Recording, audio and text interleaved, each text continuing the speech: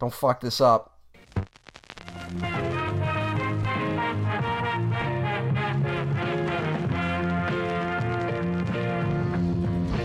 Do you read Sutter Kane?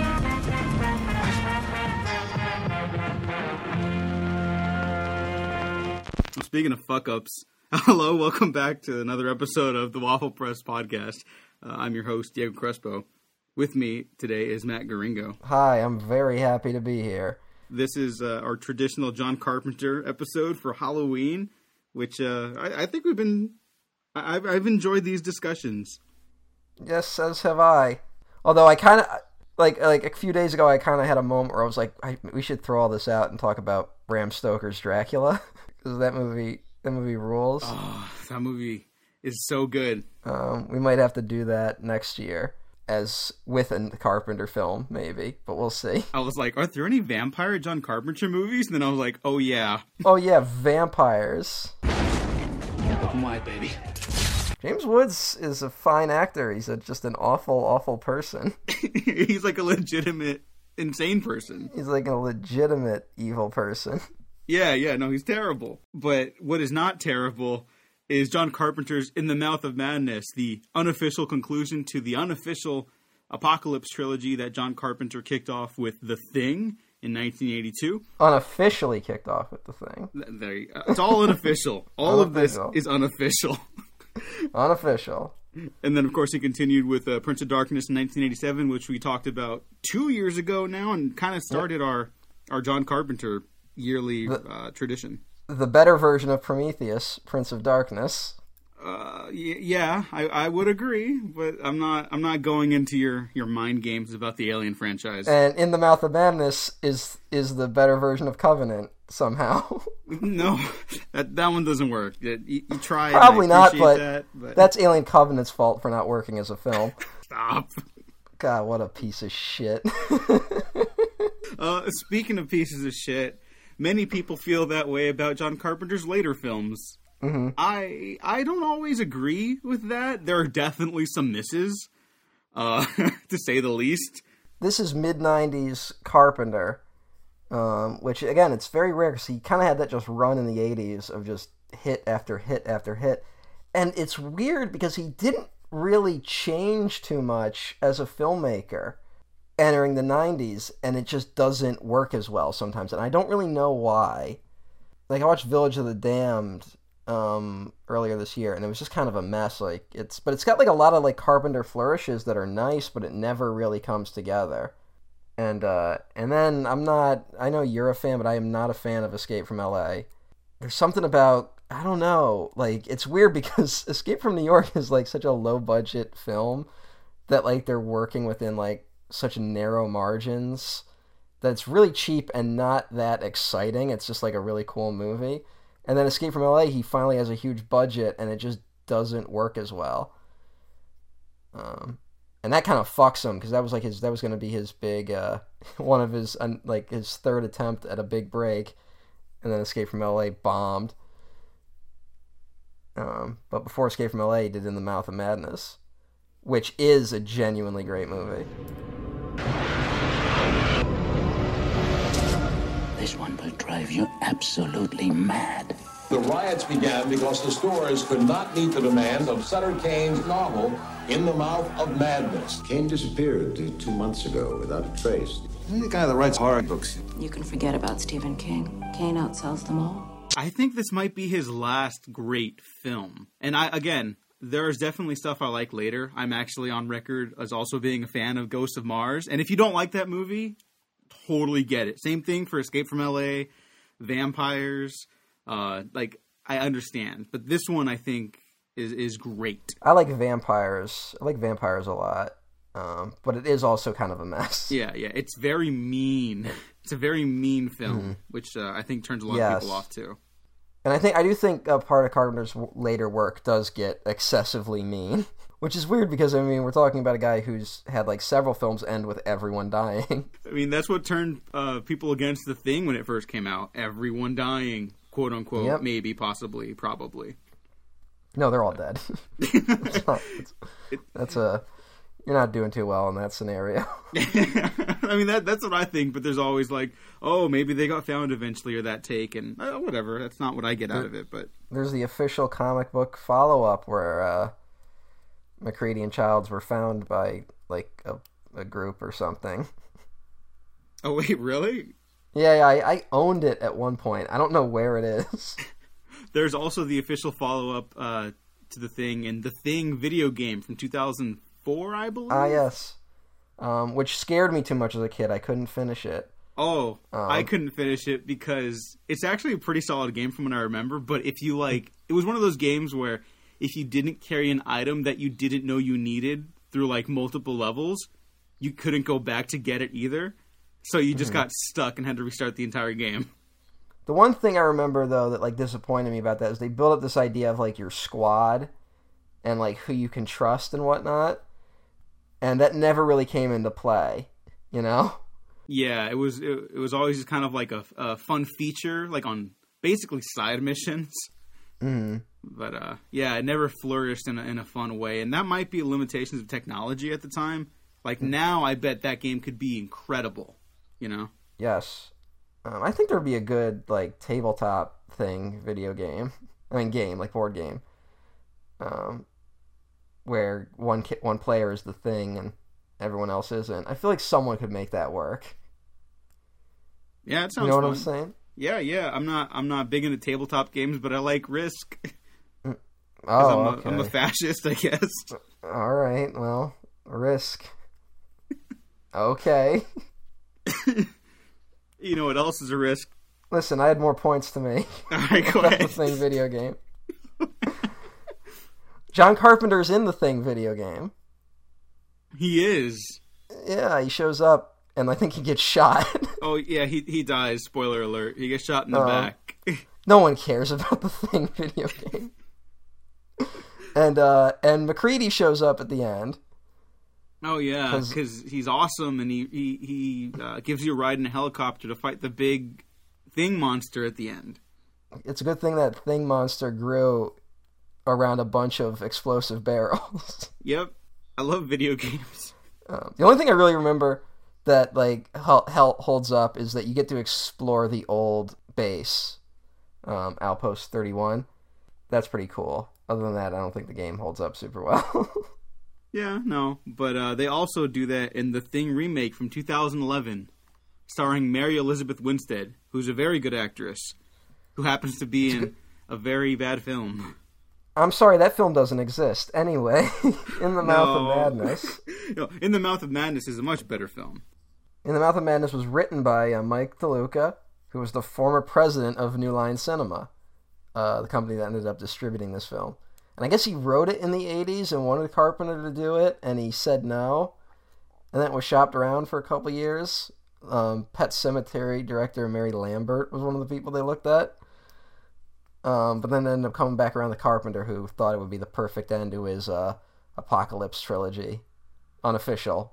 Perfect end of his unofficial Apocalypse trilogy. I find myself kind of more interested in thematic trilogies. Not that, obviously, I have nothing against, you know, like, traditional sequel trilogies. Like, we did a fucking Star Wars show, you know, and Batman and Spider-Man and all that jazz. But, I don't know. Why do you think it's so uncommon compared to regular sequel trilogies? I don't know, but I like movies. All right. I have nothing to add to the conversation about unofficial trilogies and whatnot. Thanks, Matt. I'm sorry. I don't understand what point I should make. No. I don't expect you to make any point. I'm just curious. The only thing fucking an unofficial trilogy means is that one day there might be a box set with all three of these movies in. Doubtful, considering I think they were all released by different companies, so that would take a lot. But you know, it's like Guillermo del Toro has that box set of like 3 movies. And like, oh yeah, those 3 work together. But I kind of see this one, especially with Carpenter, though, it's weird to break these specific 3 into a trilogy, because I really feel with his movies, each one kind of ends up leading into the next in some themes. As with a lot of other great directors, you know? Mm-hmm. You see repeated motifs and themes and characters and archetypes and all that. So I don't know that. I just think the apocalypse thing is kind of like, oh, did you notice that all three of these movies are about the end of the world? And you're like, yeah, and they're all very different apocalypses, which I guess is interesting. But yeah, I don't know. I don't know if I have much to add in terms of like a rise or descent of some like other narrative going on.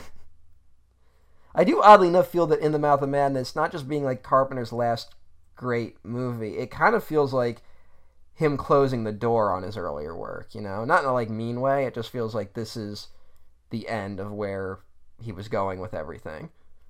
Yeah, it's one of those films like that would honestly kind of work as a director's last film, even, I would argue. And maybe I wouldn't feel that way if Carpenter had a couple more hits left in him, like regardless for whatever reason, whether it was him or the studio system, whatever. It's just a weird place to kind of leave that off, especially considering not much came after this film for him, career-wise, at least. Yeah, it's a shame. Because he was always that guy, there was always waiting for that moment where he finally had that big hit after Halloween. Halloween was kind of the one that basically paved the way for his entire career. Mm-hmm. And then it just never really happened for him after that, and that's a real shame. I think he was supposed to do Tombstone at one point. Yeah. That would have, I think, been the movie that kind of got him more mainstream success. But, maybe it's always that thing of, like, if he had gone more mainstream, like, maybe that would have broken him, too, Mm-hmm. Maybe there's something about him staying on the market. I just wish he could have, financially benefited from it. Yeah, because, that's always his big thing. Everyone always tells him, like, literally everyone always tells him, like, oh, everyone loves your movies now. And he's like, yeah, that doesn't do shit for me, so. Yeah, he doesn't really seem to give a shit. Yeah. At least he's, like, comfortable. Just a grumpy old man smoking weed and playing video games and scoring another Halloween movie. And almost doing a Sonic the Hedgehog movie, apparently. Wait, what? There was, rumors for a little bit that he was going to direct the Sonic the Hedgehog movie. Well, I know he's a huge fan. That would have been incredible. I honestly think it was one of those where, he just announced that he was a fan and then maybe met with Sega about something. But, there was no real plan for him to do it. But still, that's something to think about. Yeah. If it's like Starman, but it's Sonic the Hedgehog. I forget if we talked about this on the Prince of Darkness episode, but I just remembered that Carpenter was also in line to do Exorcist 3 at one point. Yeah. And I love Exorcist 3. It's a great movie, but I really would have liked to have seen that happen too. That could have been pretty fascinating. Carpenter's take would have been interesting, but Exorcist 3 is such a unique beast of a movie, Mm-hmm, yeah. It feels like you hand it to another director, they can't do it, Yeah, you get something else entirely from that. Yeah. It's very special as it is. But I don't know, it would be interesting just to see Carpenter work with fucking George C. Scott. Which is just what was George C. Scott doing, slumming it in horror movies in the 80s? I don't know. But, slumming it, he's excellent in Exorcist 3. He is amazing. Yeah. He is so fucking good in that movie. And sells it to the point where, I honestly think that's a thing that, I think James Wan tapped into this, where he, hired real actors for his horror movies, Because so many horror movies, will get, unknown TV people or, really bad young actors. And it doesn't, lend any sort of weight to anything or believability, but you get these horror movies where you have older, more respected actors in it. It feels more real when you finally sit down to watch the thing. And I think something that translates from Exorcist 3 back in the Mouth of Madness is that the actors portraying the people really bring this humanity to them, obviously, but you also see them doing human things. And this isn't just a new thing. I think this is a problem that kind of lower budget horror films kind of suffer from. Just logical reasons. This isn't a sharp dig or some revelation, but everything has to revolve around the scares or the thrills, Yeah. And in the Mouth of Madness, I think it kind of has this nice gradual build up. From the opening, you know where it's going. It's not a surprise twist. or anything. Yeah, yeah. Like Well, it's it very does. I mean, clearly stated. it tells you how it ends at the start. It's one of those. Yeah, yeah. You know, but just watching it all unravel is a real pleasure. Yeah, this shows it really plays to his Carpenter's strengths because he's definitely a director where occasionally he'll lean into like, oh, something hasn't happened for X number of minutes, we have to do that, but only rarely. Like he knows that maybe like the first 30 minutes of your movie should be entirely build up, and that really pays off here. Look, I love like my cheap little thrills, like my hour and a half long, like you're in, you're out kind of movies too. But even the best of those, like I think of obviously The Shallows, which is a mainstay for me now. It's got a nice, actually it opens very similarly to In the Mouth of Madness. It just tells you how it ends basically. It builds up just enough of what you need to know, and then it's like, all right, shark attack movie, you're in, let's go. And In the Mouth of Madness is more complicated than a shark attack movie. Although you're talking low budget and short movies, this movie was $8 million in the 90s, and it's like 93 minutes, which is crazy considering how much happens in it. Because it does feel like 3 different movies, kind of. Yeah, and it's just one of those movies where I'd argue that works to its benefit, but it is a lot, you know? I also think that there's other movies like this where they do a very good job with that first 30 minutes of build-up, and then once the first release happens, they kind of don't know where to go. And this movie kind of does an interesting thing where they do that release, but then it veers in a direction you don't always expect, especially the first time around. I guess we should say definitely, before we get really into it, if you haven't seen In the Mouth of Madness, go watch it. I'm trying to think, like, just a quick sentence pitch. Like, I don't know how to sell it to people, but just go watch it because it's great. All you need to know, it's about how Sam Neill, playing a guy named John Trent, went crazy looking for a missing horror writer. That's the setup. That's it. And it's a John Carpenter film. You shouldn't need a plot. Because this one was one that I watched Carpenter a lot as a kid, but this one I only watched, I want to say like when I was 18 or something, which is really late compared to the rest of Carpenter's work. Mm-hmm. And it kind of was like finding a lost John Carpenter movie. Because it just feels, it's so his vibe and it's so his style and it just works, you know? Yeah, and I think that's something that's actually kind of fun about this one, because this does kind of get shuffled into later Carpenter, which again everyone has kind of discussed as like lesser, obviously. But people usually discover this one later. Like I definitely didn't watch it till I was in my 20s. Mm-hmm. And that discovering it felt like I was going on that journey too, you know, in kind of a fun way. And it's a real pleasure. Go watch it before you come back to listen to this. Well, I think that other reason why it's not as hyped as his other films is because he became that cult figure in the 80s, and I think it's a thing where all the kids that grew up on him in the 80s just grew out of him at some point, you know? Mm-hmm. But then they passed him on to the next generation, but they grew up before In the Mouth of Madness. So, you know, there's a lot from the 80s that kind of gets carried over. I've been thinking about this a lot lately where, like, in the early days of the internet, before the big 80s revival, that I always say the 80s revival kind of started with the first Transformers movie, but I'm sure there are better examples.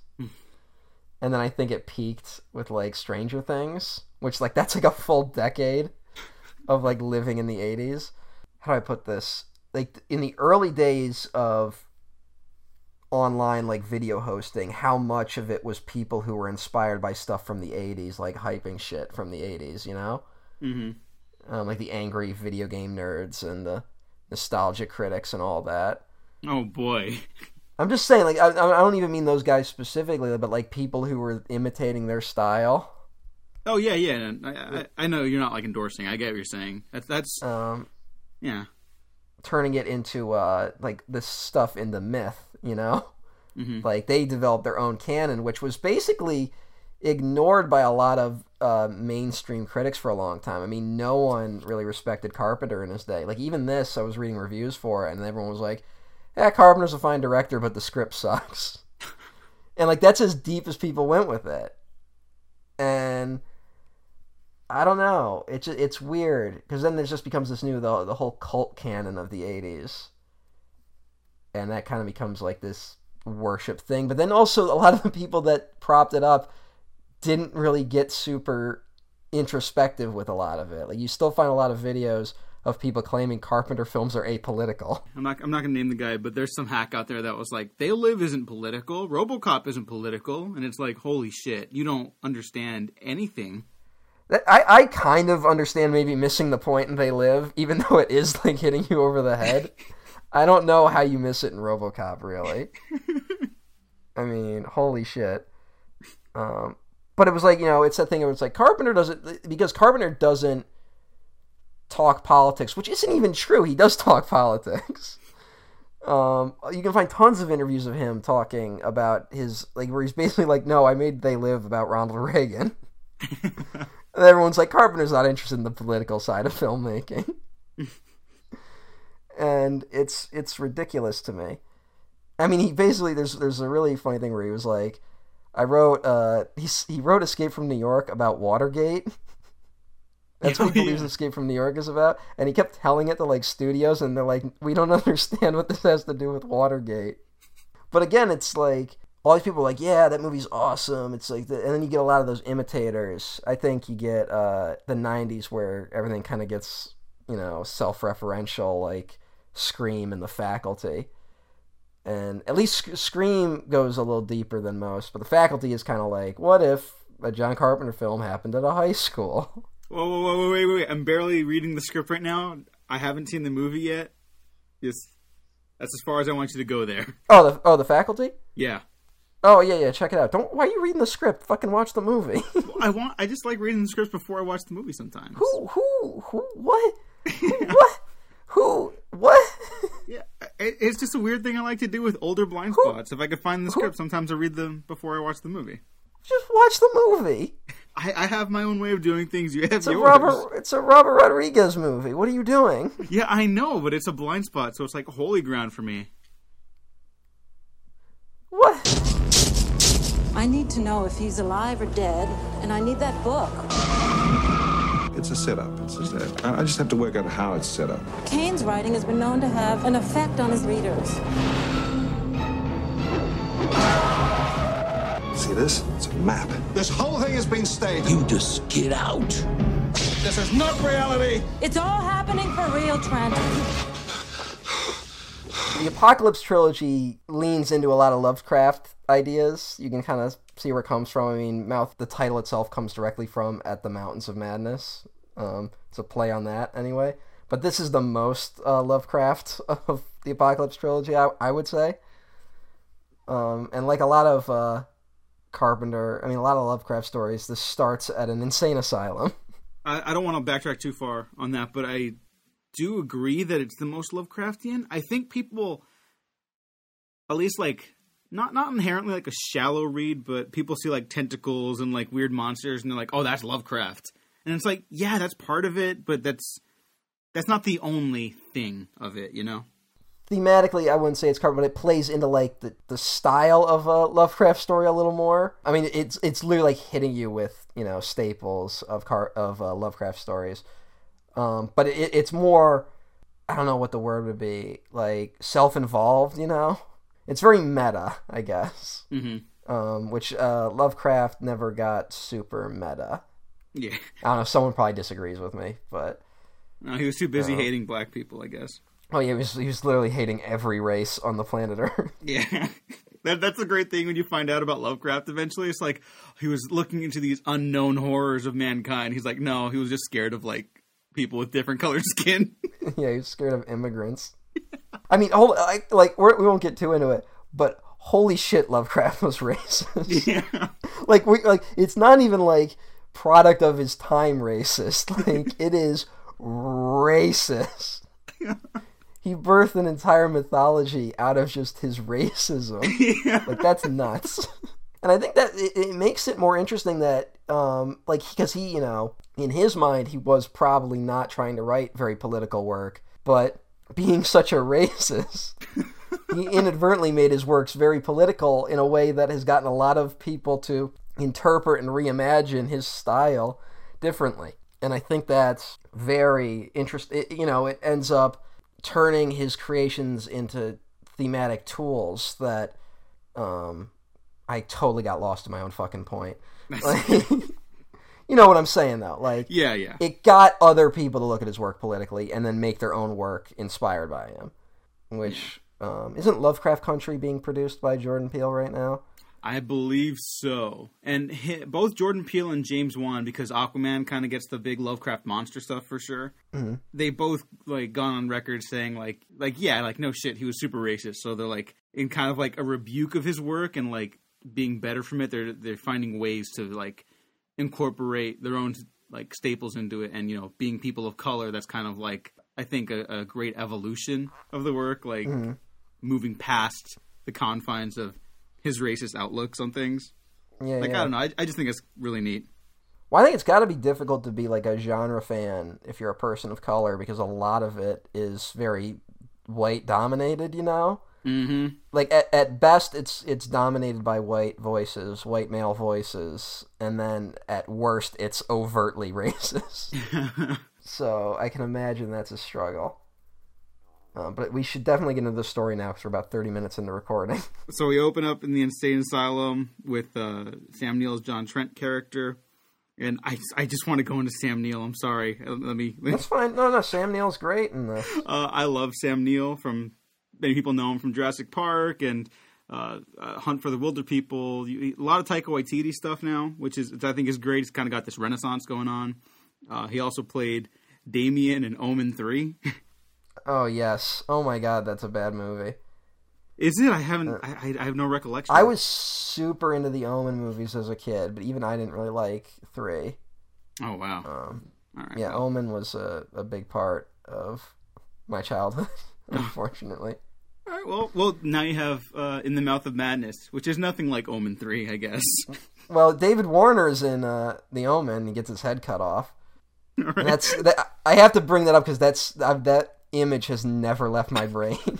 I think it was the first decapitation I ever saw in a movie. We'll get to it, but there are images in this movie that definitely have stuck with me. Oh, yeah. I think we have to talk about the asylum a little more. Yeah, we should mention that the person running it, the asylum, is John Glover, playing a character named Mr. Saperstein. And for those who know, Dr. Saperstein is from Rosemary's Baby, of course. And we have John Trent begging that he is not insane. I mean, it's very simple stuff. And of course, he's now an inmate at the asylum. Saperstein plays "We've Only Just Begun to Live" to calm all the patients down, and they all start singing along, which I feel is very appropriate. And then we get our first supernatural moment, a scare, like right off the bat. We get a nightmare sequence where we don't know it yet, but Sutter Kane's spirit comes to visit John Trent in the asylum. Trent says, "This is a rotten way to end it." And it says, "This isn't the end. You haven't read it yet." And then we get a flash of events. That's when David Warner shows up. He shows up that night, so he's only been there for like one day. There's this talk of like this mass epidemic of madness going on around the world, but we don't really know what's causing it. And the guy's like, "Look, he has all the symptoms, but there's kind of a hint that he might be there for another reason. He's from some sort of agency, but they never say. I don't believe they ever say where he's from. He's showing up because Saperstein's going to him like, "Wow, it must be getting crazy out there if they're bringing people like you in." I just think it's interesting. It's a really good way to set up the movie that there's like this ominousness happening around the whole story. We'll hear it throughout the rest of the movie. Just constant talks of more like bursts of violence or riots. Like it just feels like the world is ending already. Which it very much is.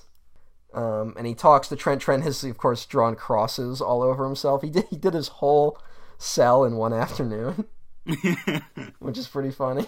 I mean, yeah, it's a little silly, but it's also like the fact that he's that far gone. Like if you really want to read into that, is definitely, I think, as unsettling as it is funny.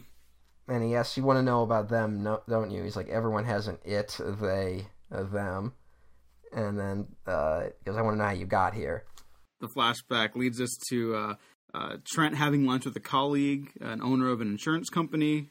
which was the New York-based Arcane Publishing. Well, we just see him. He just finishes dealing with a case about a guy who burned his warehouse down. Played by Peter Jason, who people recognize. And the guy hiring him is, oh god, what's the actor's name? Bernie Casey. He was Mr. Ryan in Bill and Ted. And there's this great image, like a casual slow build to something that's just fucking insane. In the middle of their conversation, they're both attacked by a man with an axe who breaks the window and asks Trent if he reads Sutter Kane. He is shot dead before he can actually hurt anybody. But we find out that the man was actually Sutter Kane's agent. Yes. And he killed his family after reading one of Sutter Kane's books. It's a very unsettling moment, but it's also, like, fucking awesome that it exists. No, it's a really great moment. And this is where we get one of the repeats from, Carpenter's other work. It's, like, the gang and the psycho, like, cult gang in, I don't know what you'd call them, in Assault on Precinct 13. Oh, yeah. The cults, I guess. I don't know. They're basically zombies. Yeah, they're close as you can be to zombies. And then the street crazies in Prince of Darkness. You start getting some similar vibes with this agent breaking in, which is like the first of kind of like repeat themes coming in from Carpenter's other work. We should talk about John Trent as a character a little bit, though. He's an insurance investigator. He tries to see people who have defrauded insurance companies, pulling some sort of scam, like we talked about the guy burning his warehouse down. A very cynical person. He believes that if anyone can think of it, people can be capable of anything. He's basically, he's kind of like a noir character. Because we don't see it, but he talks about how on his first case that he slept with the dude's wife. And he's always smoking cigarettes, and he's always like, I don't trust no one. Another one gets the best of me. People are shit. I have two thoughts on the Trent character. One, is that kind of a John Carpenter stand-in? Like, not in a masturbatory way, just the attitude, I guess? No, I do think that he is kind of a Carpenter stand-in, but it's interesting that the ultimate joke ends up being on him. Yeah, it's definitely not masturbatory. And two, did John Carpenter ever want to do like a noir mystery type film? I mean, he kind of does, he does very manly characters. Mm-hmm. In a way that sometimes works as like a deconstruction. But you can tell he's just a fan of those type of like male heroes. Yeah. I don't know if he ever was in the running of doing a straight up noir film. I know he always wanted to do a Western, and he never got that chance. I know he wanted to do a lot more than horror films and was just never really given the opportunity. Yeah, lots of interviews have him talk about how like, they want you to do one thing and one thing only, and it's hard to break out of that, and that's always kind of a bummer to hear. But I do think you're onto something. I did feel something very similar with John Trent kind of being a Carpenter stand-in and watching him kind of react to everything that's going on and talking about how fake and full of shit it is. He talks about how he really does like exposing people, which you could even say that's what Carpenter has been trying to do with his career. Mm-hmm. I mean, he likes exposing hidden underbellies of like horror and violence going on, like either within people or within our society. Because, of course, we do live in a society. We're living in a society! What about John Carpenter's Joker? Well, he's writing a comic. About what? The Joker. Oh, really? Yeah. I didn't pick it up just because I'm out of comics like completely at the moment, but yeah, he got tapped to do like a one-off or something. Hey now, that's interesting. Yeah. Apparently he's been writing comics a lot lately. I didn't know that. I saw that, but I only pick up like a few comics every now and then. And because goddamn is that an expensive habit. Yeah. But yeah, I didn't know that. I'm sure his Joker thing will at least be about something and not about everything. It's about everything to the point of nothing, and that's all I have to say about that. Because I'm proud to say I've steered away from the discourse. Can I just ask this real quick? Uh-huh. Is there a term, I've been using it, in my mind, I've been calling them shotgun movies, but there's got to be a better term for it, where I feel like we're getting these movies where they try to do like every idea imaginable in one go. And it seems to work on a certain group of people, because then people come away from it being like, oh wow, it's it's about blah blah blah, and it's like, well, no, the movie's about, it never picks what it wants to be about. You know what I'm saying? Yeah. Sometimes that works, sometimes it doesn't. I think I've just been calling them like vomit draft movies. Like for people that don't know, the term vomit draft is when you sit down to write a screenplay and it's like, I don't know everything I should going into this, but I want to get something out there. That works for some people. It doesn't work for everyone. All writers are different. I'm convinced that Attack of the Clones was a vomit draft, because that's like 80 different movies. Aquaman probably didn't go through that many rewrites, and I think that movie works completely through the direction. So, vomit draft, I'd probably say. And I've read the Joker screenplay, and I would say that's a vomit draft. Although they definitely did change some stuff. I think it was Scorsese that, I think it's his quote where it's like, movies are about what's in the frame and what isn't, And I feel like everyone's too focused on putting shit in the frame. There's no idea about what shouldn't be in it, Yeah. Like, movies now, they come home with you more than they used to. Because they're all designed to just keep people talking about them. Mm-hmm. Because I think, one of the fucking, disgusting people running one of the video game companies made a comment where it was like, back in the day, you used to buy a game and then you would just own it. And now video games are continually growing experiences. And I feel like they're trying to do that with movies, too. Like, now there's a whole economy built on just discussing the movies. And it's just this weird perpetuation of things where it's designed to take up as much of your life as possible. Which is why I think people react so violently when you criticize it, because you're basically telling people that their lives are pointless. But it's like a mania that's coming back with people. And I think that kind of taps into this movie, to be honest. Because we start hearing about how Sutter Kane's works are, affecting people's minds. And, driving people crazy. God. You know what I'm saying? You just broke my mind with this movie. You opened a pathway that I didn't even realize was there. This whole other layer that this movie taps into. This is a movie about how the publishing industry destroys the universe. This isn't wrong. Oh my god. This movie wasn't exactly low on my Carpenter rankings, but I just found a whole new appreciation through this discussion right now. Mm-hmm. Oh my god. Well, I was thinking about this too with, because I was thinking about Dracula recently. I mentioned Bram Stoker's Dracula earlier. But in the novel and in that film, Dracula's big plan is to buy up real estate around London. In the time, Dracula's kind of a really bad metaphor about the fear of immigrants. It also is this really interesting thing where, I think unintentionally, Dracula's this ancient evil, Yeah.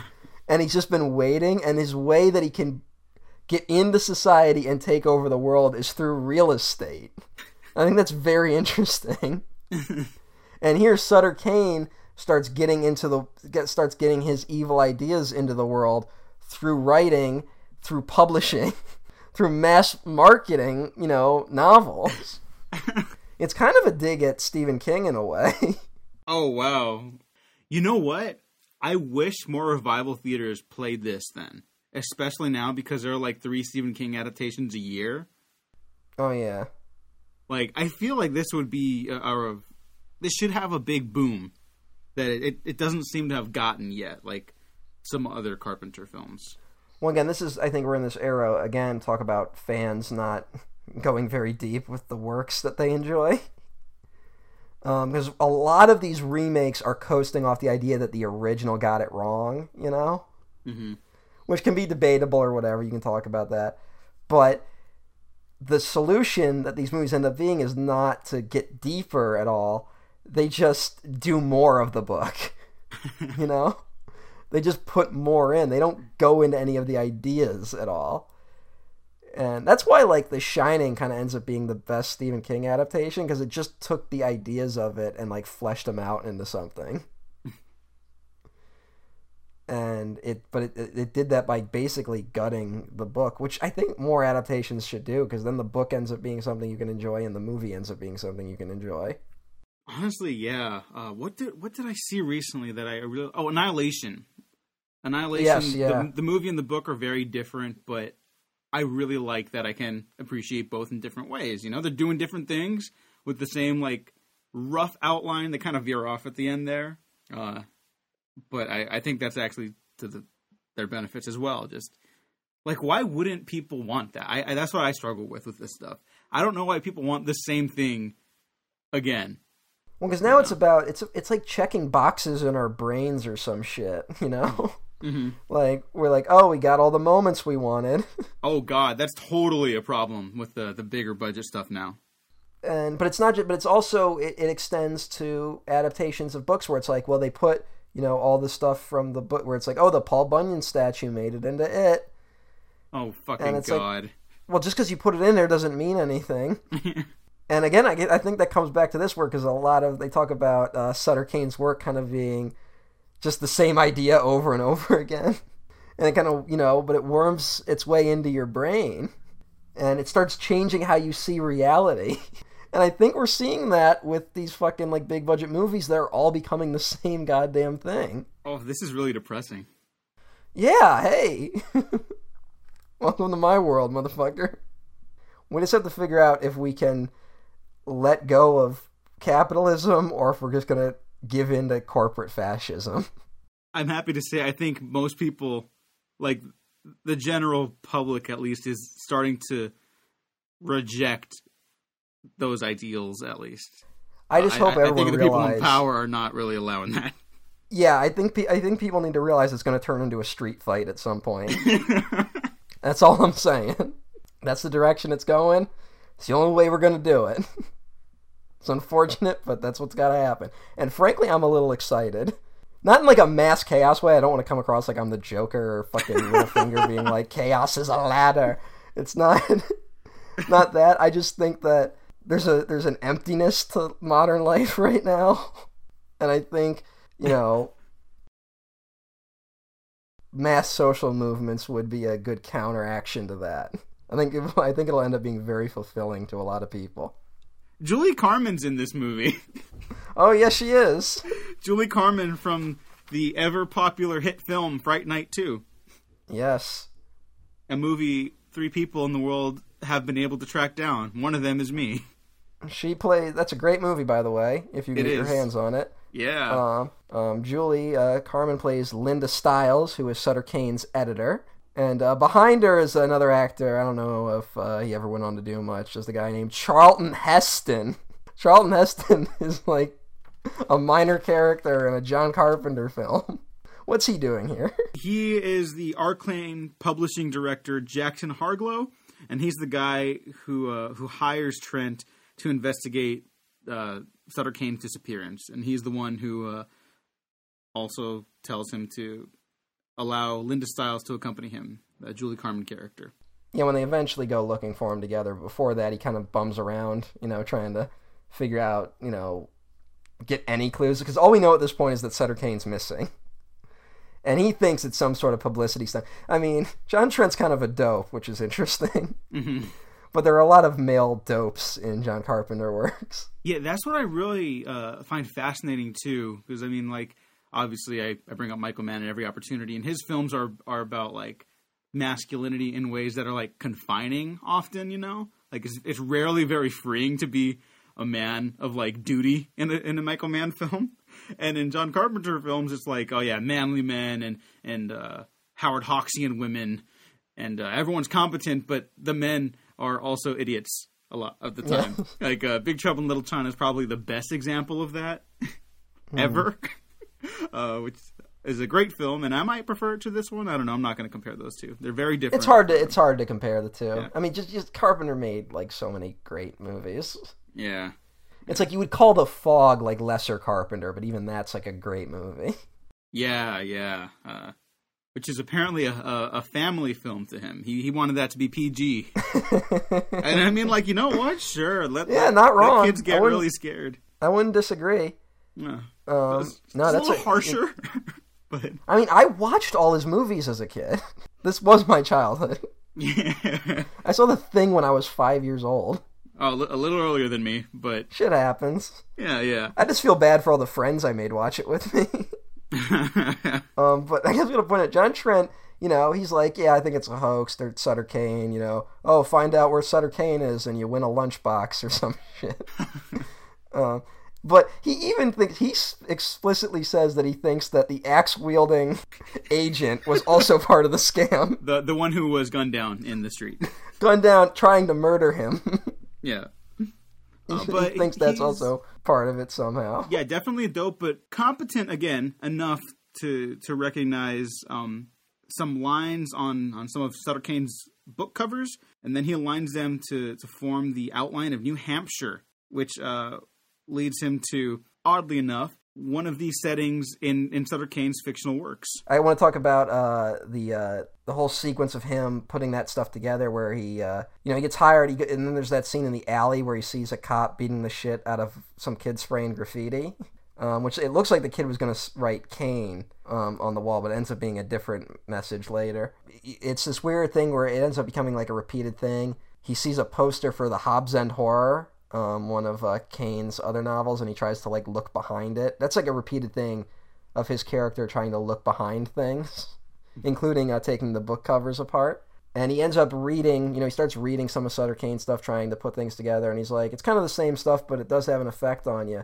And we start seeing that he starts getting like a headache, which is also a throwback to They Live, where when you wore the glasses that showed you what was really going on for too long, you would get a headache. The de-brainwashing glasses. So I don't know what it's like, this idea that once you can see this other level of reality, it starts having a personal effect on you. But then he has that nightmare sequence with the cop. That's a really effective scene, in my opinion. I think he's totally tapping into that They Live thing again. Like I think we talked about recently the fight, the street brawl that's in They Live, like the 5-minute one. It's great and hilarious and awesome. But it's also like a struggle to break free from like. Well, I want to stress that's not either of our ideas. That's fucking that guy whose name I can never remember. Yeah. Slavoj Žižek, I think is his name. A film critic guy.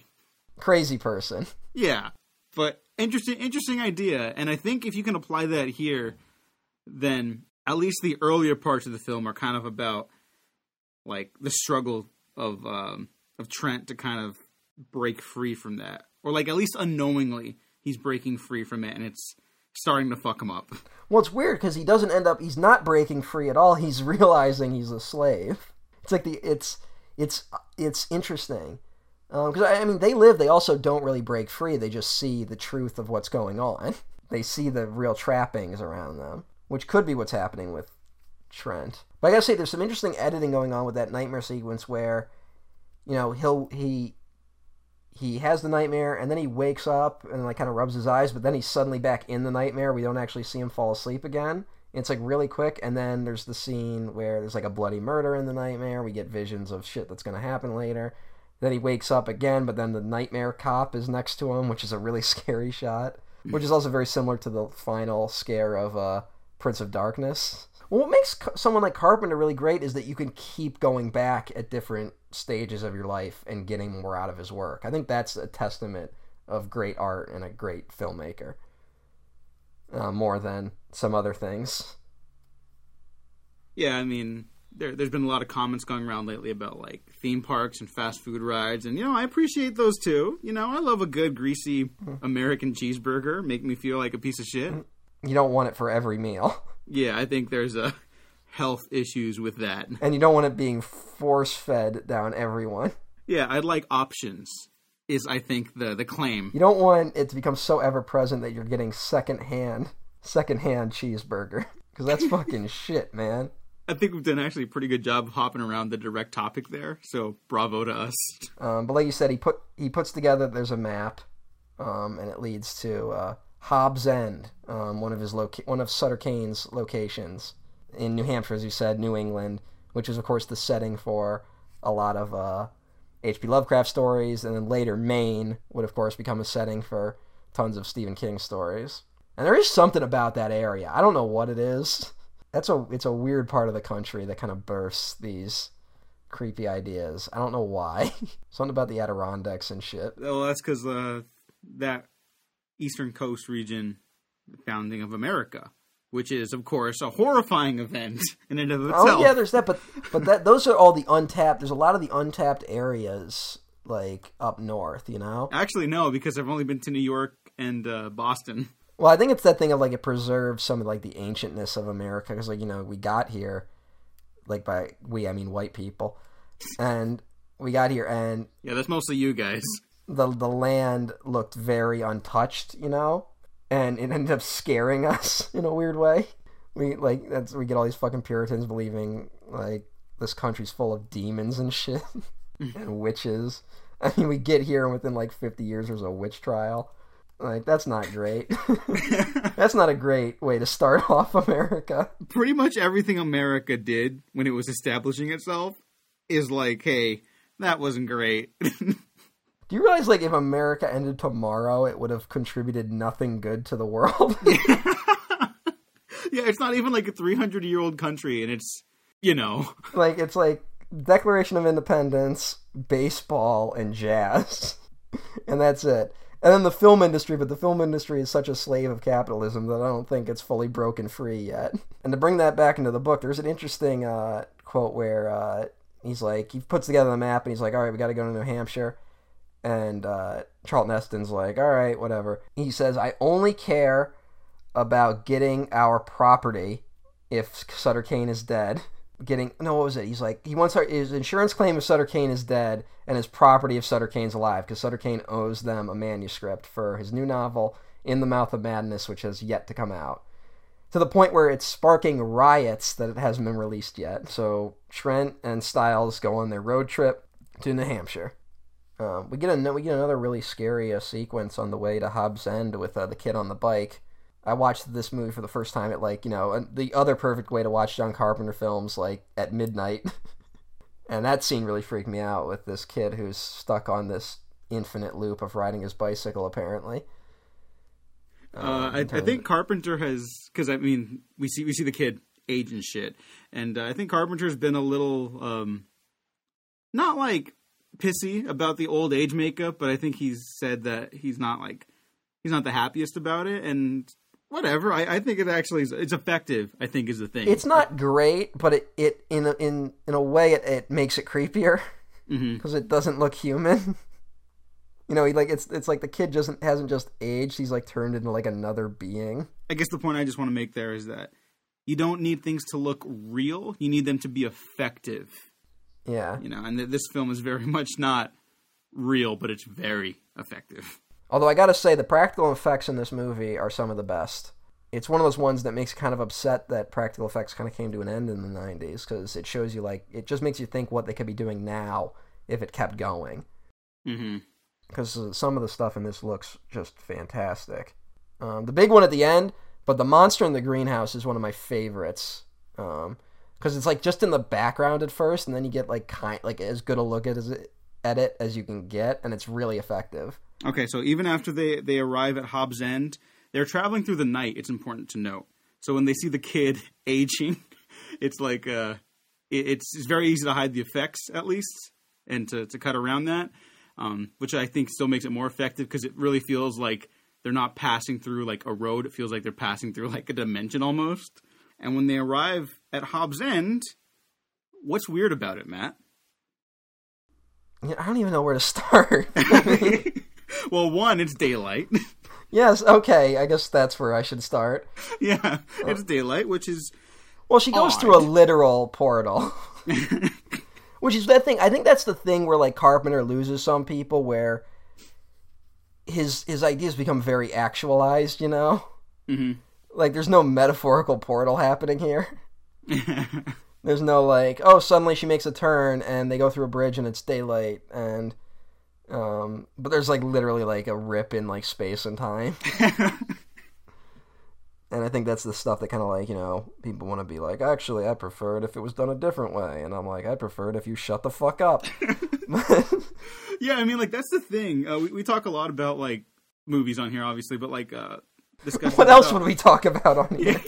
But film criticism and stuff like that, and if something is just not your cup of tea, that's fine. But if you're saying the way they approached the movie should have been done completely differently, generally I will agree that people should shut the fuck up, because it's like you have to understand what the movie wants to do first, and like what the filmmakers and the crew are trying to make from it. Meet them on their terms and decide things afterwards, you know. But if you're just saying like, well, I wish this was like, I don't know, Werner Herzog or some shit, I don't know. Now, the thing about the Alien prequels that, like, even though I don't really like them, it's more they're just not my cup of tea. I wouldn't say they're objectively bad movies. I just like ribbing people about them. Yeah, one person, me. Yeah, exactly. It's very easy to rib you because you like everything. Except Alien vs. Predator Requiem, which was the actual good one we watched. Oh my god. It's a great premise. It's just they made a movie bad. Such a well-done movie. I hate you. Such a fucking great movie. Liam, if you're listening to this, I'm looking forward to the Skyline sequel. Hey, yeah! I still haven't bothered to watch anything else those guys did. No. Liam O'Donnell, he's like one of their VFX guys and co-writers. He almost did AVP3. He should have. I'm a fan of Beyond Skyline. Everyone go check it out. I'm going to go petition 20th Century Fox, a subsidiary of Disney, and gonna be like, stop with this Alien prequel shit. Do AVP3. No, I got a whole thesis on what that needs to do. There's so many of these empowered nerds online right now where they're like, we're getting studios to listen to us. It's so bad. They're not listening to you. They want your money, you fool. They don't give a damn about you. I saw a fucking thing going around saying that we should all support the Sonic movie because the studio listened to us to fix Sonic. And I was like, what are you, out of your mind? Well, I mean, capitalism just gotten to the point where it's just rotted people's brains to the point of, like, thinking that it actually does work for them instead of just a handful of people in power. Yeah, but I think it can only be a mentality of, like, literal children. Even after all the weird shit that's occurred, Trent's still like, no, this is like a ploy. This is a staged play for more sales for Arcane Publishing or whatever the fuck. Yeah, it's all part of some scam. It's just the town. It's all fake. Everything is something.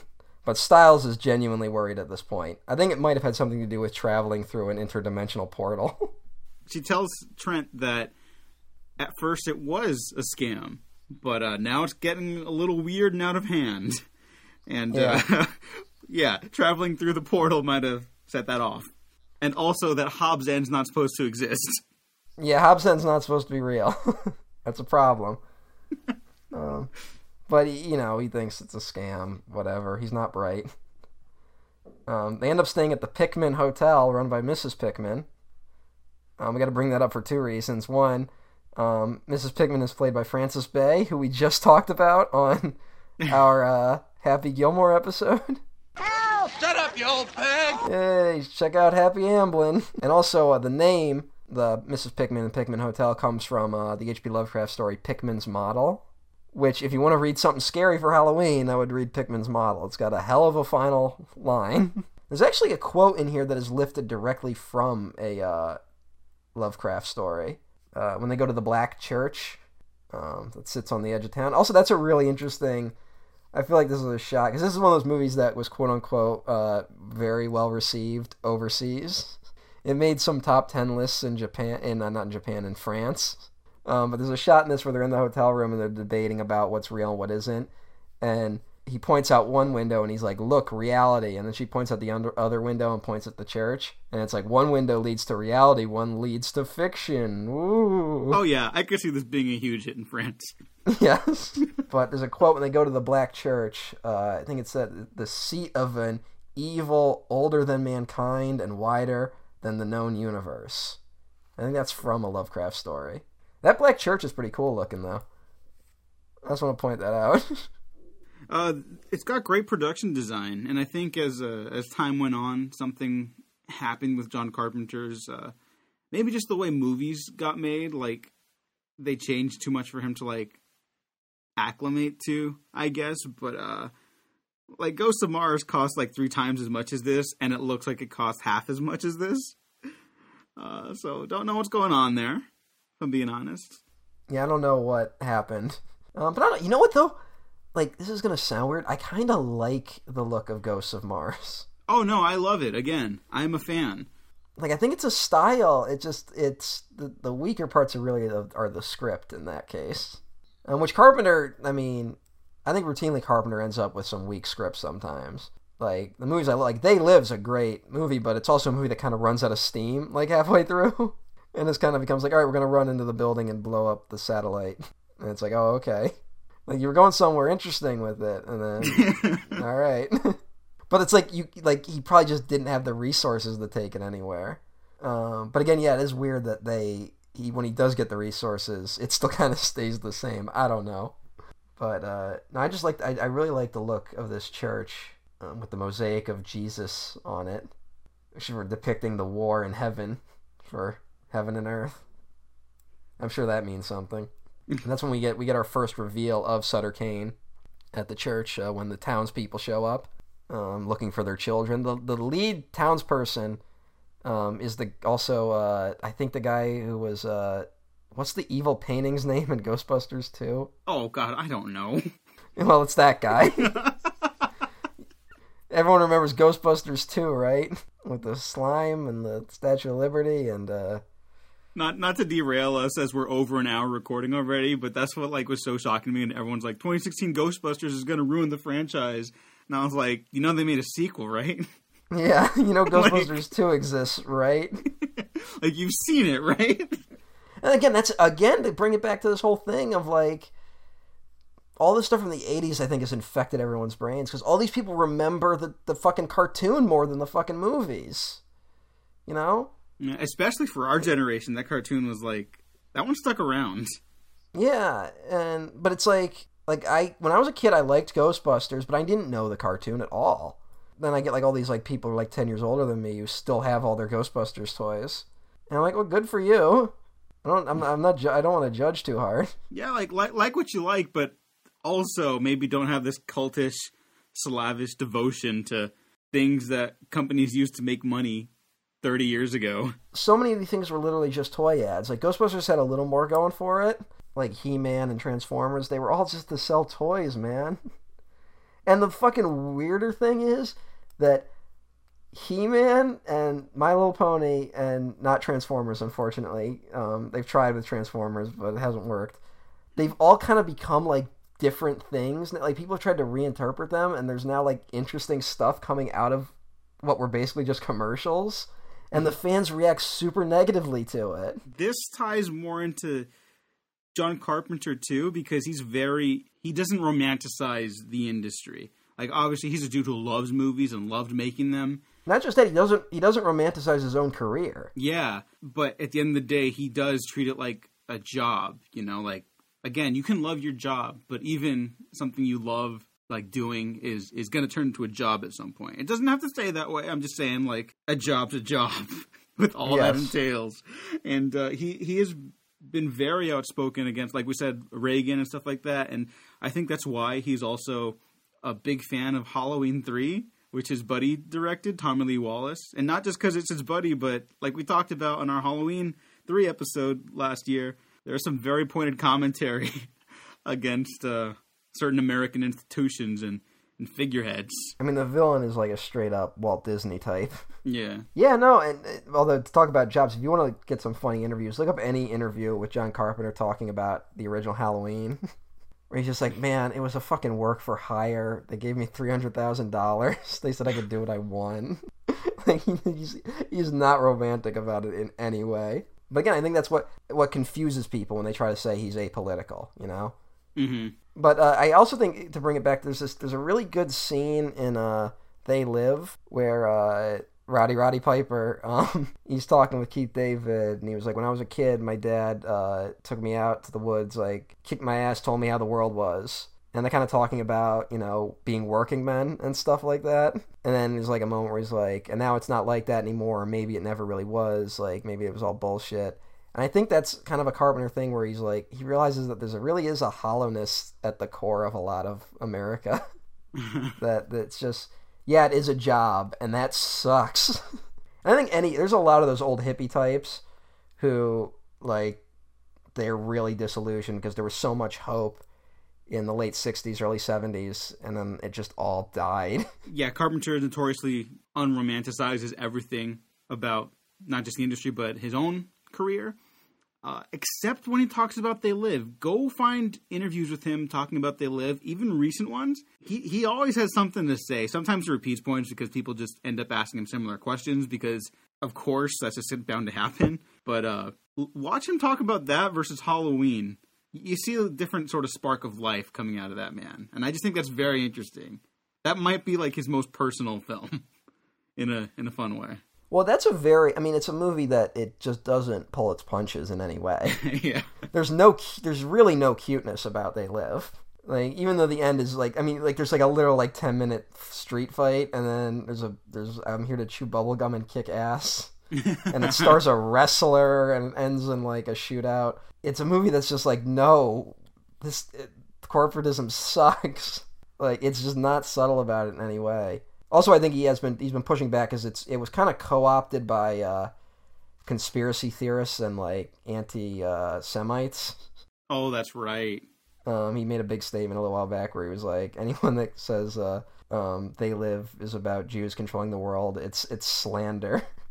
I'm not sure if Alex Jones has ever talked about They Live, but there was a guy named David Icke, who's one of those people that believes like the royal family and like the Bush family and the Clintons, they're all secretly reptilians.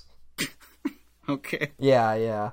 And that they control the world. They're reptilians from other dimensions and shit like that.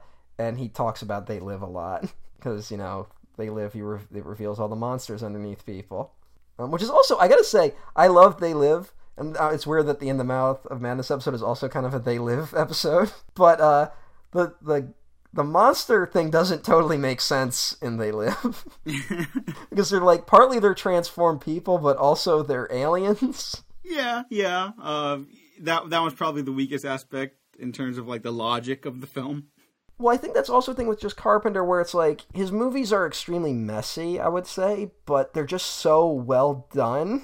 Like there's such a like an exactness to them, and that I think critics always got too hung up on how messy they are. And I feel myself feeling that way about some other directors. Like, I'm trying to push back against that when it comes to people like Zack Snyder, where I watch his movies and I'm like, good lord, this is a fucking mess. But it's like, I'm trying to be like, well, what's beyond that, Because I feel like Zack Snyder too often gets dismissed, which I'm totally part of it too, of just outright dismissal. When it comes to pointing out that sometimes his movies are very flawed. And whereas you get the Marvel movies, which are very well-oiled machines, and they mean nothing, and then you feel nothing watching them. Well, I think that's certainly an aspect that Carpenter has also called himself out on.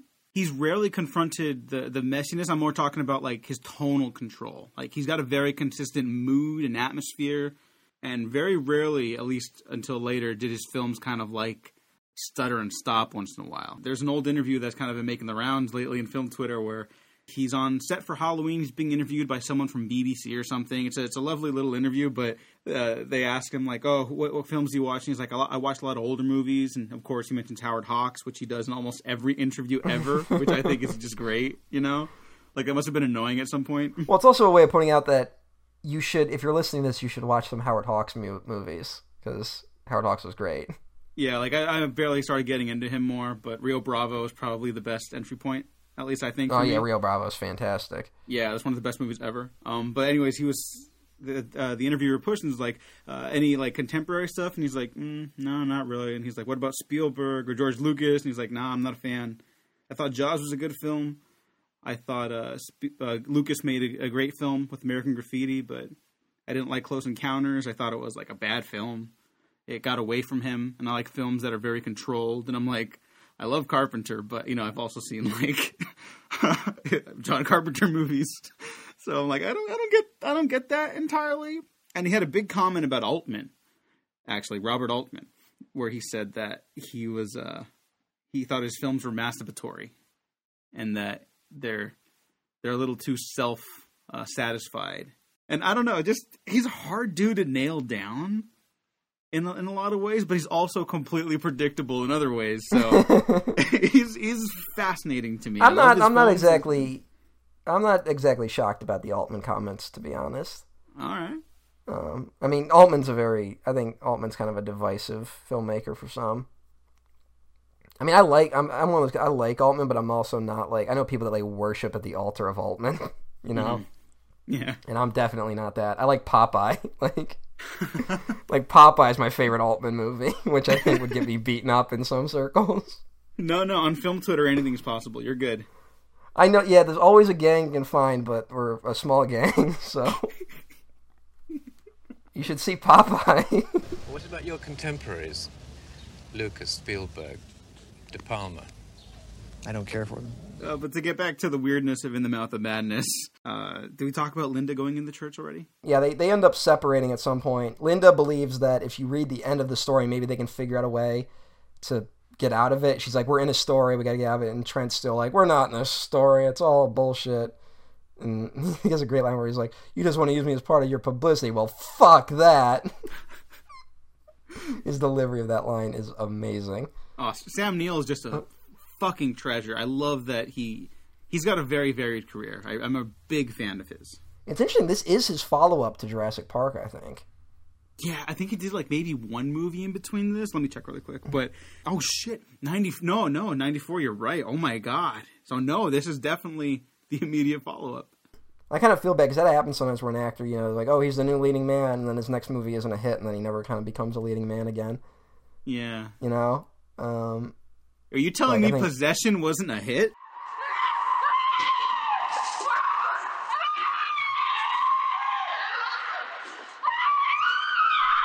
Yes, Linda goes insane. There's a whole kerfuffle of things that happen.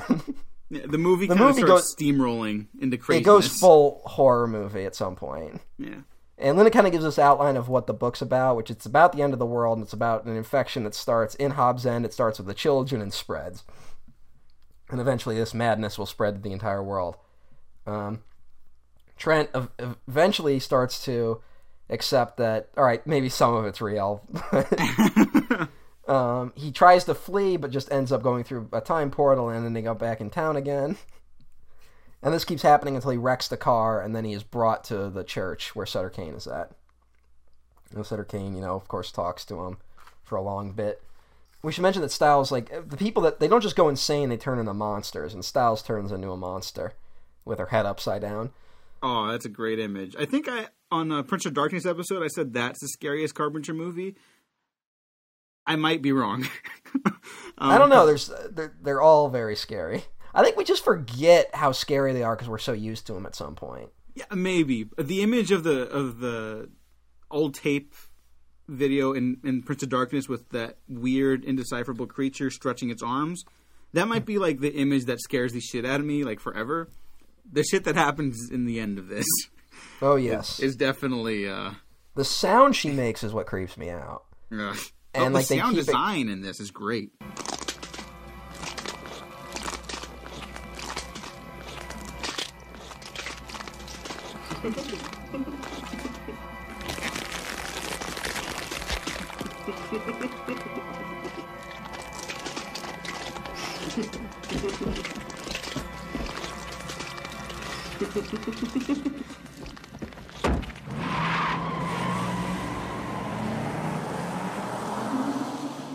And they keep it going when he drives off. Like, I like that there's like a moment where you still hear her kind of like laughing after he's already left, which is a really nice touch. But Kane is like, look, he says that he admits, this is earlier, but he says that he thought he was making up the stories, but really it was these old ones trying to communicate with him. And they knew that through him, they could break back into our world. And that's what they're trying to do. They're using his writing to break into our world. There's like a pulsating door in the basement of this church that they're going to come through. Get it? It's in the basement of a church. And he's like, more people believe my work than the Bible. And it's like, all it takes is what people believe. Like, there's a lot of talk in this about like what is reality, and that reality is just kind of stuff we agree upon, and that it could easily change. Which, honestly, I think that's a pretty overt political statement right there, but I'll leave that be.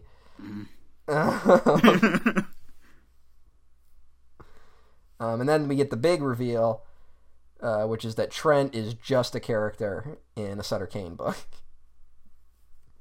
Which suddenly it all makes sense. I mean, it's so comical because, I mean, you can kind of pick up on it beforehand because he's literally like, he just talks like a hard-boiled guy. He trying to sleep with Styles all the time. To the point where he starts realizing it when she, like, starts to, like, make moves on him. Where she's like, he wrote me this way. That's what the audience wants. But, like, there's the one part where, like, he's been kidnapped and he's in the confessional. He still finds the time to light up a cigarette. Well, because that's what badasses do. They smoke. That's what a fucking character in a book does. And he's like, no, I'm not a puppet. You're the puppet. He doesn't say that. But he says, no one pulls my strings. But he has to slowly kind of accept. And Sutter Kane's like, I made you. I brought you here because you're the one who's going to bring my novel to the world. And then once it gets out there, the world's going to end. And then there's a rip in space and time, and all these monsters come through. There's that great shot in the long tunnel later where it's, you know, if that they shine too much light on it, it might not look great. But because of, like, the way they capture it with the movement and the flashing lights almost, like just barely outlining it so you can see the weird, indecipherable shapes. And, like, just short, small bursts of, like, sections of it.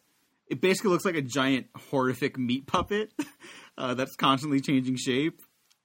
It's my favorite part of the movie. I love the horrible, disgusting monsters. I want monsters to be in every movie, though, now. So, like... Yeah. Honestly, I'm always a little disappointed when a monster doesn't actually show up. I think we had that discussion. About, like, Manchester by the Sea needed a monster. Oh, The guest needs to be about werewolves. Well, I'm even disappointed. I'll just be honest. I love and respect the artistry of these horror films that have been coming out recently where they play with reality a lot, and it's like, oh, it could be all in its mind. And then they never really deliver on a monster showing up. You know? Mm-hmm. I maybe just saw one the other night. No, that's a great movie without the No, monster. I'm not saying it's not a great movie. I am not saying that. Okay. I want to be very clear. I love the movie. But deep down, I really do want a monster to just show up. Well, and you know who else? You know who else wants a monster to just show up? John Carpenter. Because guess what director he thinks is overrated? Well, not really director, but producer. All of them. But, no, Val Lewton. Director of Cat People. Because he's like, the fucking cat people never show up. I saw him give an interview where he's like, I think Val Lewton's overrated. These movies never deliver. And I like, honestly, like, again, I love Val Lewton stuff, and I do think that stuff's great. Like, I would never put it down. But if you can give me the exact same experience and also have a monster show up, I'm going to pick that one. See, here's what I think needs to happen. I think people need to look at the template of what happens in Jaws, riff on it. Once you have that formula down, start moving into other genres and just put monsters in it. That's why I love the Predator franchise. They treat it like normal movies, and then the Predator shows up. Or at least they should be. That doesn't always work out for everyone. Well, I mean, I think the other really good example is From Dusk Till Dawn. Oh, which is like a crime filler for the first half. And then suddenly it's like, oh shit, fucking Aztec vampires. Yeah, more. I'd love to see more movies like that. Yeah, and I'm not even saying to get rid of the other version. You know, like I like both versions. I just also want the movie where the monster shows up. Yeah. But you know what else shows up aside from the monsters? Hayden Christensen. Yes, Anakin Skywalker himself is in the film. Yeah, Trent wakes up on the side of the road and he gets found by Hayden Christensen, Paperboy. And he asks the kid, have you ever heard of the legend of Dark Plagueis the Wise? No. He says, have you ever heard of Hobbs End? The kid's like, no. But he has the manuscript, and he keeps trying to get rid of it, but it keeps finding him, because he doesn't want to deliver it, because he knows what will happen if people read it. Which is that weird moment where it's like he believes, but he also is still trying to say he doesn't, you know? Even after all that, like he's wrestling with it. Which leads to a very amazing scene. I think you know the scene I'm talking about. Where first of all, I just love that there's all this apocalyptic talk going on in the background of the movie, but it's all about like current riots. There's a great little moment on the bus where this old lady's like, "People think they have it bad now. I lived in the Depression. You should have seen the Bowery. Bodies stacked 3 feet high." It's like, holy shit, where the fuck did that come from? You should just show that clip. Don't have me explaining it. Yeah. Because that's amazing. Boom.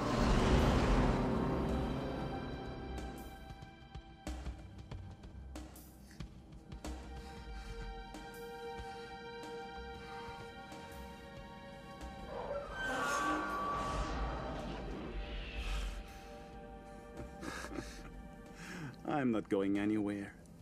I'm God now, you understand? God's not supposed to be a hack horror writer. But maybe I can help you believe. Look around when you wake up. Did I ever tell you my favorite color was blue?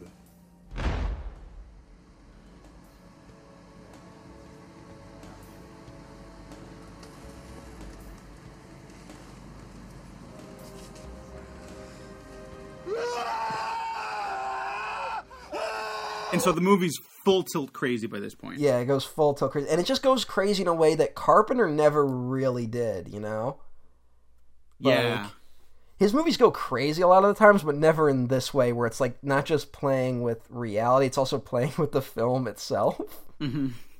Like, because the bus just doesn't turn blue. There's not like a blue tint on everything. After returning to New York, he meets up with Harglow again, and Harglow is like, "Who the fuck's Linda? What happened? You were sent alone to bring back Sutter Kane and his manuscript." It is funny that the character that Sutter Kane wrote out of the quote-unquote wrote out of the story was his editor. I think that's a little funny. I didn't think about that, but yeah, that's good. That was months ago that was supposed to happen. And In the Mouth of Madness has actually been on sale for weeks now. And the movie's already coming out. Mm-hmm. And I like that. I should say there's a funny line very early in the film. They talk about how they already sold the movie rights, even though the book isn't even out. Yeah, which is something that happens a lot. Actually. Oh yeah, it's much worse right now. But yeah, so it's out there. You can't stop it. And Trent discovers someone who's reading the book and bleeding from their eyes. Which at this point we learn is the sign that people are losing it. That they're becoming they're going crazy and becoming like monsters, and he murders them with an axe, and that's how he ended up in the asylum. And you want to know what this reminded me of in a weird way? When he finishes telling the story to David Warner, I genuinely have no idea what you're going to say, so go ahead. You wouldn't be able to guess it. Cloud Atlas. Wow. Yeah, never. What? There's when Sunmi that was her name, right? Oh yeah. Oh god. She's giving her testimony to the guy right before she's executed, which is how her story is recorded, and then becomes a religion for a future society. I should point out. But he says, the guy says something to her like, "What if no one believes this truth and believes this stuff?" And she's like, "Someone already does," meaning him, like that, and telling the guy interviewing her the story that now he's already a believer. So someone's going to believe in it eventually. And David Warner tries to act like he doesn't believe what he heard, but like you can tell he does. Mm-hmm. So that I don't know. I thought that was interesting. I am in shock, but that totally works. Hey, we should say the apocalypse actually happens. I want to point out, which is the only time the apocalypse actually happens in the Apocalypse trilogy. Yeah, we only see the beginnings of it, and there's always like a glimmer of hope that it stopped. Like The Thing, obviously, maybe the most optimistic, quote unquote, and it still ends with everyone dying. Prince of Darkness is like we've contained it, but ... And here it's just it is ended. Yep, it's done. Although I would say Prince of Darkness might have a darker ending in a way. I think it's scarier, like more immediately scary. But that might just be how I watch movies. I don't know. Someone could come up to me and be like, "No, I thought this was scarier," and I'd be like, "Yeah, I get it." This one lingers longer in a different way entirely. I guess, yeah. I just think Prince of Darkness kind of ends with a very definitive, like, human lives are meaningless in the grand scheme of things. And this one kind of has, I mean, there's kind of like a rebirth of the world in it. It's a rebirth of monsters. But whenever there's a rebirth, it's always hoped that, you know, what is born dies at some point, so then there can be another rebirth. Yeah. But at this point, the world is given over to the old ones. And I just like the very subtle apocalypse that happens where we just hear everyone get massacred in the asylum, except John Trent. And then he's just wandering outside, and we just see, like, papers everywhere and stuff. And, like, I love that, like, even when he's on the city street, there's, like, a couple people still running around in the background. But there's, like, no organization to it, and you don't see any monsters. And you just hear, like, radios being like, we're getting reports that it's spreading. Again, it's publishing brought about the end of the world. And more to that publishing point, when they had to shrink the budget, actually, for this film, something I did not know before doing a little bit of research on this, one of the big cuts, I think the big cut of the movie, was that there was going to be a sequence where the town of Hobbs End would have been swallowed up into, like, a giant book or something. It's a little unclear, but it would have been, like, a whole, like, literal shutting of the story.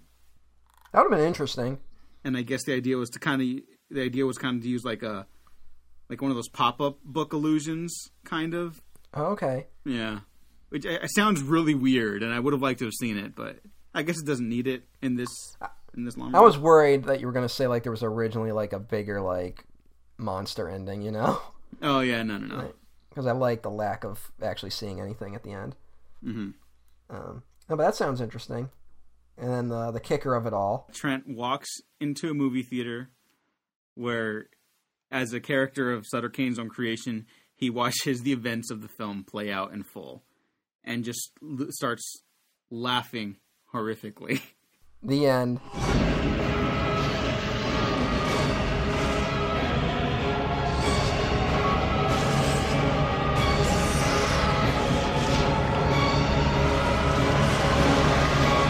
I know this book will drive people crazy. Let's hope so. The movie comes out next month. All right, I got to point this out, though. Okay. So, that ending, very meta and strange ending, especially for a Carpenter film, but a great ending. So let's take our Trent as a Carpenter analog. I'm going to sit down in the theater and watch the movie play out. So you know what I think that means? And I don't think Carpenter intended this, but this is my reading of it. And I think I can only read it living currently. Uh-huh. I don't think I could have read it at the time. I think this is Carpenter realizing... So imagine this, Trent Carpenter is realizing that all his work was in service of studios that didn't give a shit about him, that furthered their own agenda, that ultimately profited off his work, that he was a puppet to a system that he thought he was rebelling against the whole time. He made all the work for them, and then he also gets to see into the future where other filmmakers will get the profit off of his work. Which is why he's both laughing and crying. You know what? Yeah. That's not I don't think that's a wrong read. It's definitely not something you can only see it in hindsight. Yeah, definitely. I'm not saying that was the intention, but that's what I feel watching it. Yeah, no, I mean, sometimes you come across a film like this and you can get a reading that you never could have gotten when it was initially released, and it's kind of like, oh, that's neat how this ended up leading into or, like, speaking to things that it had no idea would ever be able to even speak to, you know? Because my read on it is less, like, interdimensional, I guess. I think it's Carpenter's attempt to kind of cut off ties to the horror genre, at least, like, exclusively, you know, because he did try to veer away from it a couple times. Like, fucking Starman is, like, one of my favorite Carpenter films, and that's not a horror movie in the slightest. Which he also talks shit about in a ton of interviews, though. Yeah, which is, like, I think it's weird, because I think it's terrific, but whatever. I think it's really him trying one last time to separate from that. But now his Twitter handle is Master of Horror, so who knows? Hey, whatever. Yeah. But now he's just, I think I wouldn't disagree with that either. It could be both, That doesn't necessarily work against what I'm saying either.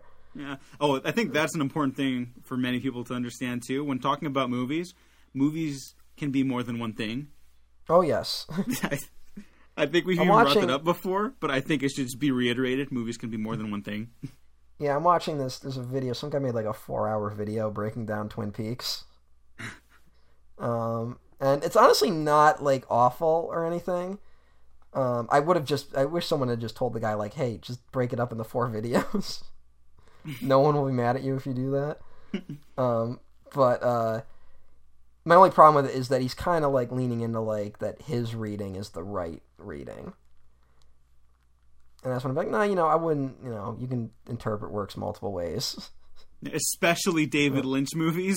Oh, especially David Lynch movies. I just think that like he's making a lot of interesting points. I just don't like the absolutism of his views, Mm-hmm. Which I think is a nice way to kind of bring about this whole discussion with everything from like the 80s nostalgia craze to like the corporate manufacturing of like products that people do end up creating something meaningful out of. Like there is no definitive like canon of works. There's no definitive like ultimate list of things that determine like the quality of art or like a medium. Like it's constantly evolving. People from different backgrounds are going to read things differently. You're coming at it like from different approaches and understandings. Just be more open-minded about that, and don't let the publishing industry bring about the apocalypse. You don't let the old ones in. Yeah, that's what they want with the Ghostbusters. Yes. They're not busing any ghosts. They're welcoming them. That's my read on Ghostbusters. There you go. Not a bad read. No, thanks. It's all a scam.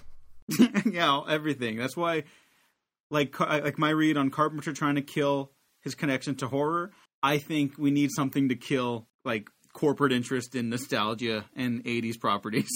Yes. We need to stop them. I don't think that's going to happen so long as capitalism exists. I think someone's going to make a profit off of this shit. It needs to at least evolve, because holy shit. Please. Well, I think we are kind of getting, at least the genre's evolving. I think it's interesting right now because, to kind of bring it back to your point, Carpenter was only a cult figure for a long time, but really wasn't taken seriously by many filmmakers.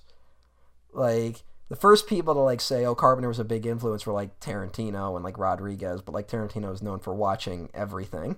Yeah. And, like, people were still dismissive, be like, oh, Tarantino, he likes weird movies, blah, blah, blah. But now we're in this age where it's like, I think Jordan Peele might be the heir to John Carpenter. Ooh. I think he's starting down that path.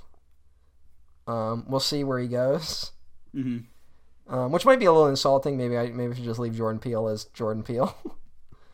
But when I watch his movies, I definitely get a lot of Carpenter vibes in a way that I feel like I've been missing for a long time. Mm-hmm.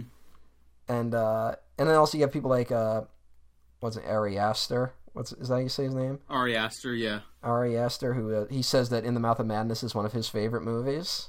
Oh, I totally see it. And is a big influence on how he approaches his work. Which definitely makes sense. Yeah.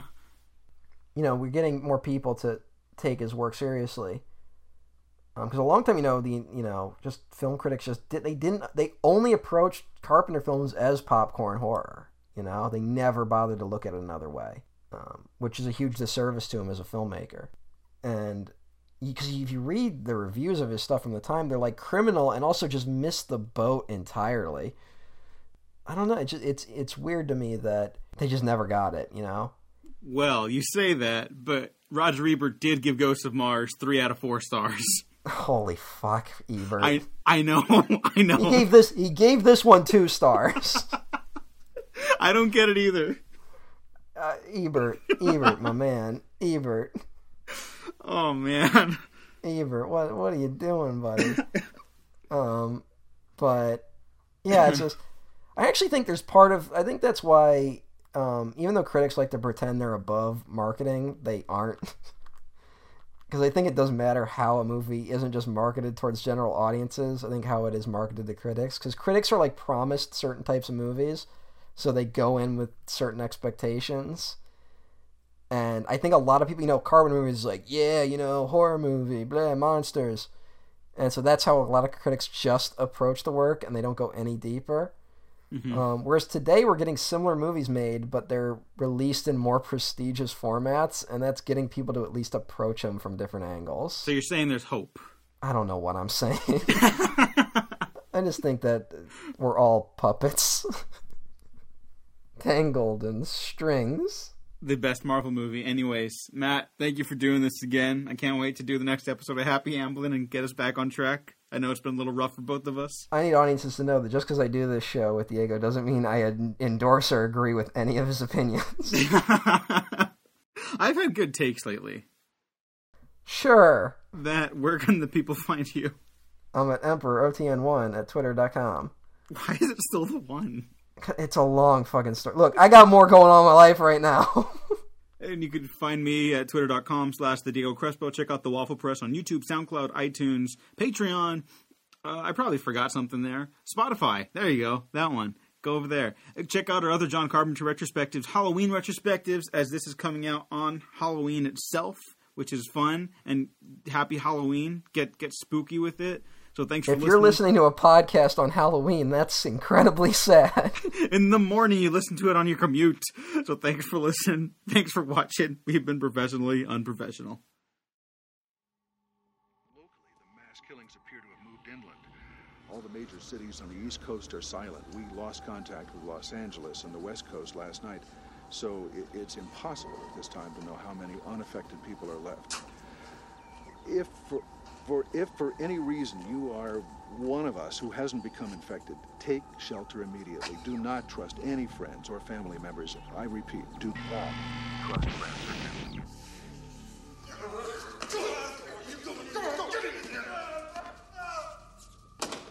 Wait. I'm sorry about the bulls. It was a lucky shot, that's all. What? I'm not insane. You hear me? I'm not insane! Relax, buddy. You're awake now. This is not a Sutter Kane story. This is not reality. Not reality. Not reality. This is reality. Hear that? Reality. Not reality. Reality.